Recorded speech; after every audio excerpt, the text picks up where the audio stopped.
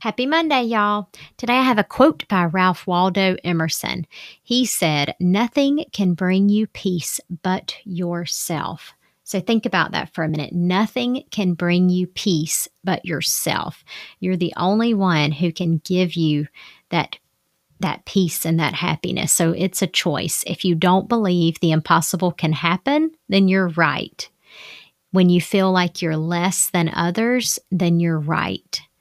If you believe what you have and how you were raised keeps you from having everything you ever dreamed of, you are right. When you believe your mistakes can't be undone, you are right.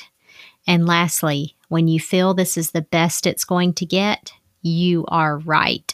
Those last quotes were from Shannon Alder.